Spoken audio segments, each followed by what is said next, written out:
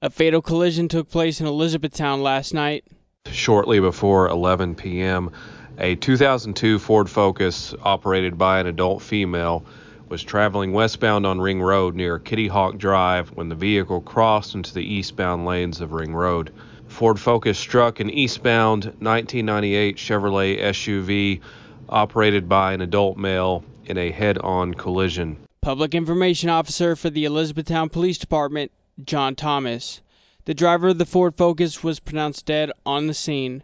The passenger of the Ford Focus and the driver of the SUV were transported to the University of Louisville Hospital with serious injuries.